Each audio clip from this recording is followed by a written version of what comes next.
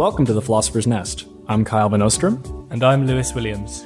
The Philosopher's Nest is a podcast that showcases the work, insights, and experiences of graduate students in philosophy. This podcast is generously supported by the American Philosophical Association, the Faculty of Philosophy at the University of Oxford, and Linacre College, Oxford. Today, we're going to be joined by Deryn Thomas, a PhD student at the University of St. Andrews. We'll be talking about her work farming in Montana, her recent Viva, and her work on the philosophy of work. If after listening you'd like to get in touch with Deryn, you can send her an email at dmt8@st-andrews.ac.uk. Deryn Thomas, welcome to the Philosopher's Nest. Thank you so much. Excited to be here. So you spent some time working in other industries before coming back to academic philosophy. Can you tell us about that journey? Yeah, so I've sort of been all over the place, which I think has contributed a lot to my return to philosophy. Anyway, so after I graduated from undergrad, which I did in philosophy, I was really interested in doing agricultural education. Actually was my sort of initial interest. I really wanted to work on a farm and do educational programs, teaching kids or teaching adults, just about what they were putting in their bodies and, how to be a little bit more connected to what they were eating. And so I wanted to go work on a farm. When I graduated, I kind of missed the growing season that year. So I ended up getting a job. First, I was teaching reading classes. And then next, I went and worked for an international education company, which ran English-speaking schools in a couple countries in Africa. And eventually they expanded to India. And so I worked with them for a little while. I did curriculum work, learned a lot about how nonprofits work or don't work in that process. But I eventually, the year after I worked for that education company, I did end up getting to go work on a farm. And that was out in Montana. It was an organic vegetable farm. And I really fell in love with work. As cliche as it sounds, loved working with my hands, loved being outside every day. And for the first couple months that I did it, I was just absolutely in love with it. I felt like I had found my calling. And so until about sort of halfway through the first growing season, when I sort of hit this point, I think after I had finished, it was the kind of natural conclusion of all of the kind of new stuff I was learning. A lot of, at the beginning, everything is new and exciting, and there's just a lot of stimulation because you're learning this new field, something you've never done before. And I think that newness kind of came to its natural conclusion. I just very quickly found myself extremely bored because farm work is extremely boring. It is very repetitive, very monotonous, and it's exhausting. You're out there for 10, 12 hours a day in any kind of weather and not being paid very much. I was actually that summer I lived in a tent with a semi-functional trailer that had a kitchen in it. And those were basically all of my sort of living resources. So I think I sort of had this radical transition from absolutely loving what I was doing to being bored out of my mind and kind of hating it in a way, or just really really struggling with the day to day. And that I think kind of triggered in me a return to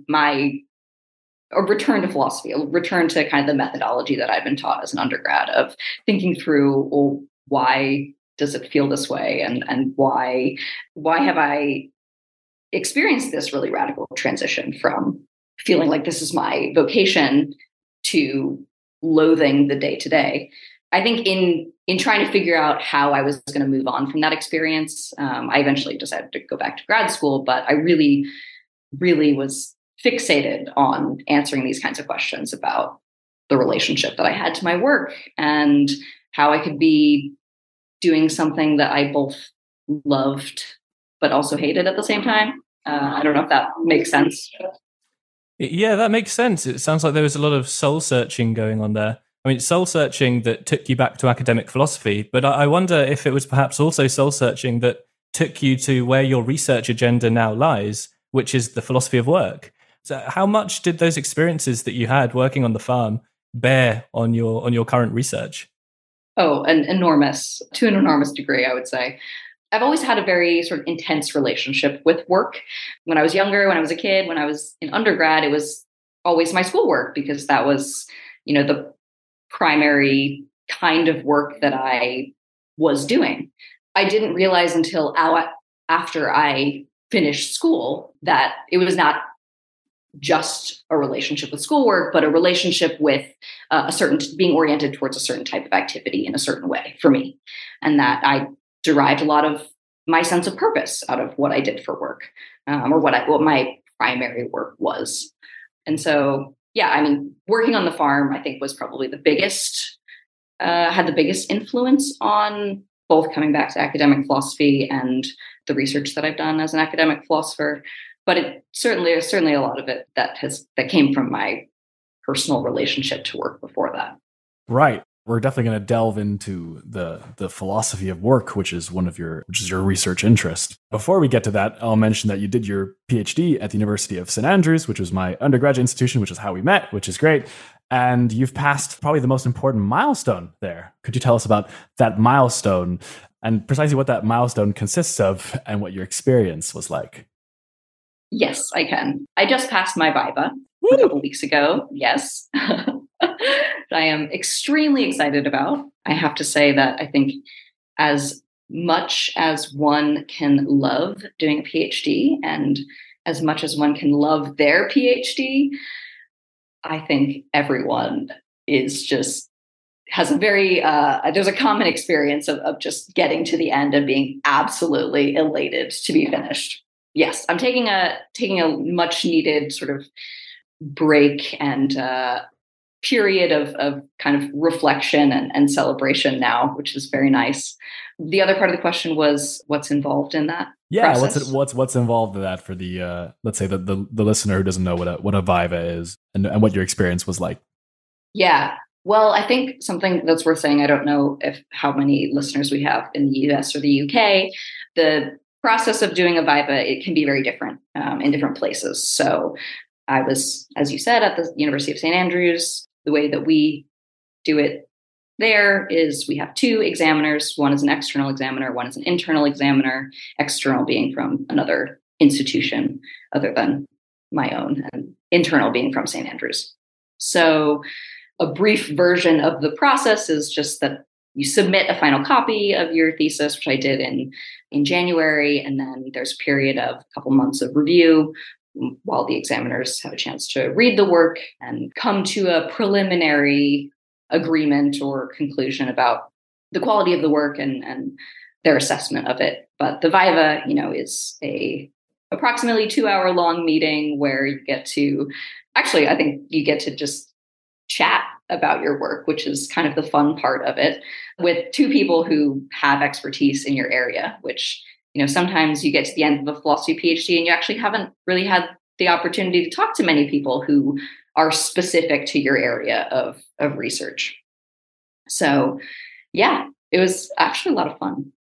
Yeah, that's great to hear that it was more of a chatty, informal nature rather than the grilling that one may fear in a Viva. But besides that point, was there anything that went differently to how you'd anticipated? Yeah, so I had a little bit of a funky hybrid situation. I had my external examiner was a professor from an American university. That's Andrea Veltman. She does work on meaningful work. And my internal was a professor from St. Andrews. That was Liz Ashford.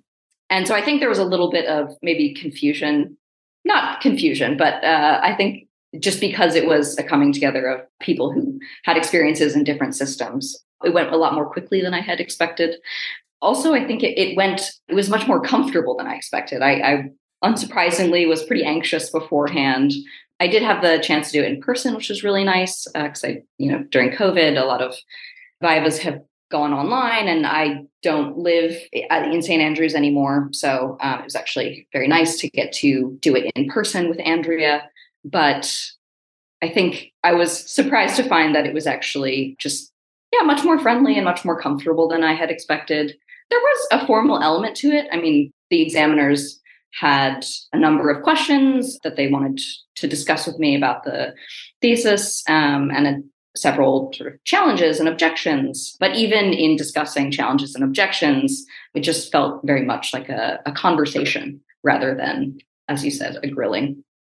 And I guess related to that, the fact they were able to find interesting challenges and objections or things for you to think about, I guess, suggests that they were interested in the nature of your work, right? Which is why it felt, conversational. It's just like there's clearly some substance there if they were able to engage with it on that nice level and also just press stuff for you to think about in the future.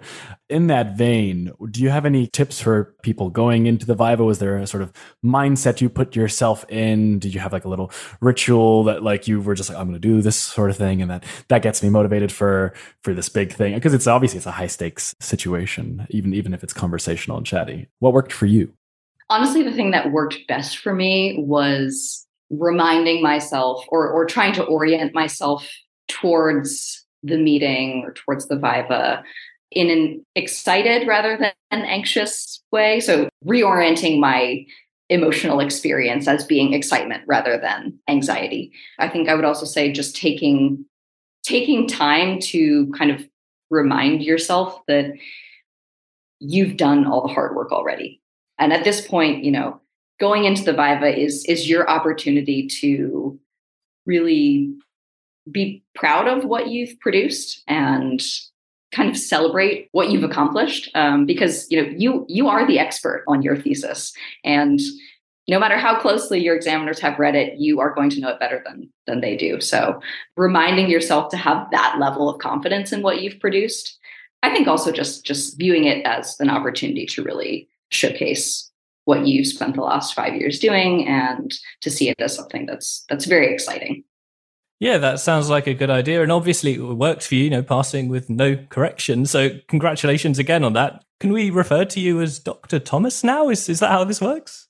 You absolutely can. Yes. Yeah. Absolutely. Well, moving on to the topic of that research then. So this was the philosophy of work, which we've alluded to earlier. And you said how you came about thinking about that kind of topic with your previous work experiences. But it'd be good to hear a little bit about, what the philosophy of work looks like, rather than thinking about work in any other context. What is the philosophy of work? Well, it's certainly a pretty broad area, increasingly extremely popular topic, both within philosophy of work and in public discourse nowadays. My thesis in particular focused on essentially making an argument that we have a society-based need for work. And there's quite a bit in the academic literature. There has been quite a bit in the academic literature already on topics such as the right to work. That's a big area of the philosophy of work, at least contemporary philosophy of work. And also on work as a mechanism for goods acquisition. So talking about both good and bad work, but in the context of what we acquire through work.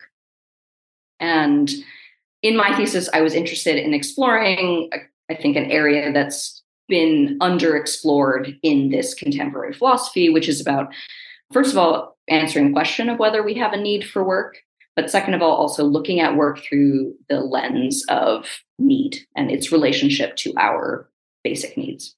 That sounds really interesting. And I heard you refer in your answer to a society-based need. I'm assuming that's different from the needs that individuals have, maybe. So can you tell us the difference between a society-based need and individual need?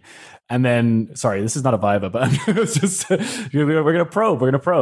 And then also tell us what work is. I kind of feel like there's some questions that seem so obvious when you don't think about them, and then when they're exposed to the light of analysis, they just become so confusing or weird or inconsistent. So that was 2 questions.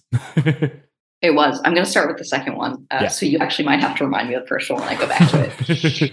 But you're absolutely right that work is especially a concept which we, both philosophers and non-philosophers, utilize every day without thinking about what we're actually referring to when we use it. And it's also one of the first questions that anybody ever asks me when I tell them that I wrote a thesis on the topic of work. What is work? So I think there is, of course, the colloquial, common sense, everyday way that we talk about work. And that tends to for the most part, refer to employment or a job. I do think that's a culturally conditioned usage of work. So it's not a coincidence that that is our definition of work when we live in at least in Western society, a pretty work-centric culture, which places a lot of emphasis on productivity and your job and what you do from 9 to 5. In thesis, I actually define work a little bit more broadly. So I thought it was important to include in a philosophical exploration of the concept types of work which are not often included under the umbrella of employment or jobs. And so that is going to include unpaid work. It's also going to include a lot of voluntary activity. It's essentially going to include any types of activities which are productive or goal-oriented, which involve some kind of mental or physical exertion, but most importantly, which convey some kind of value beyond themselves. So I talk about this in terms of economic, symbolic, or social value. So, work can be activities that are paid for, but they can also be activities that we socially recognize as valuable. Maybe caregiving could be an example of that. Parenting might be another one, although parenting is kind of an interesting one because it sort of sits in the gray area between work and other activities. But the other type of value I talk about is symbolically valuable. So, work can also be activity which has some kind of personal significance. And what I was trying to capture with this is that what counts as work changes over time, and also, even within a culture. It can often depend on the way that a person is oriented towards that activity. So one person's work can be another person's leisure or hobby, but that was important for me to be able to capture in a definition. Okay, so yes, to answer your first question, which is about the difference between society-based and individually based need for work, the way I was thinking about it in the thesis is often when the question of whether we need to work is asked, it's usually thought of or considered in relation to whether I myself have some kind of inherent need to work, or whether I need to work because the relationship that I have between myself and the products of work is a kind of necessary relationship. And that's typically how the need to work has been treated, even in philosophy, which attempts to answer it.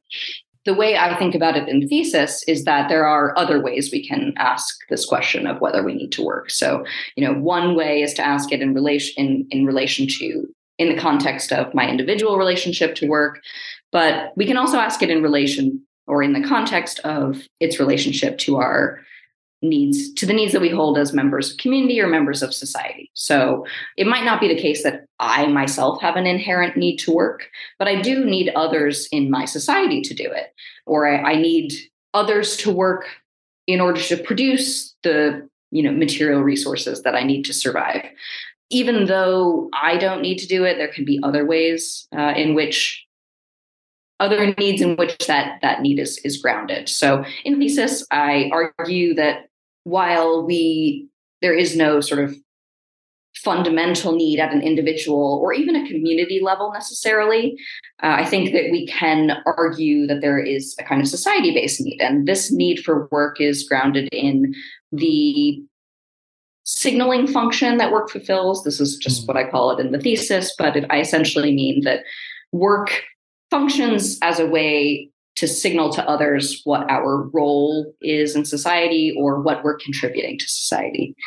And this is really important because societies, for the most part, seem to be founded on at least some form of reciprocity or have some kind of norms about governing how people contribute to society. And I'm speaking on a very abstract level here, but it's important in a society to be able to govern and manage how different members contribute to shared resources, or even if it's not physical resources, it can be shared values. And it's important to be able to kind of have a language to communicate this, to be able to talk to other members about who's contributing, and then what sorts of rewards or recognitions that's, as a society, we want to attach to contribution. So that's essentially how I ground a need for work in that society-based need we have for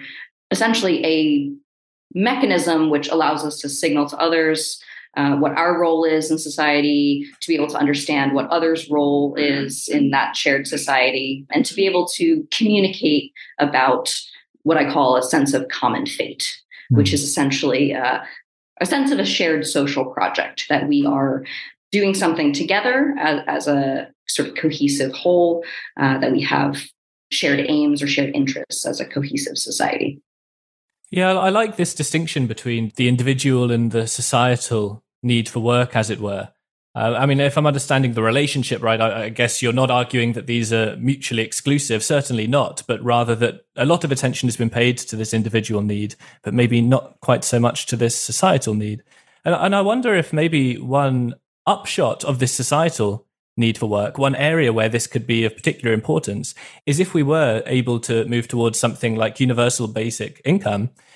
If this were to eliminate or at least reduce the individual need for work, well, we would still have this societal need for work that you're talking about. So is this something that you've spent time thinking about in your thesis? Is the thought that, even if we can, as I say, reduce or even get rid of this individual need for work, there's still going to be the societal need for work? So yes, I do spend a little bit of my final chapter thinking about UBI and how the central thesis of the dissertation relates to UBI. But I think more generally, what I'll say in answer to this is that thinking about a society-based need for work does point us towards certainly thinking about social policy in a way that's broader than just valuing work as a way for the individual to acquire, material goods or concrete resources or a salary.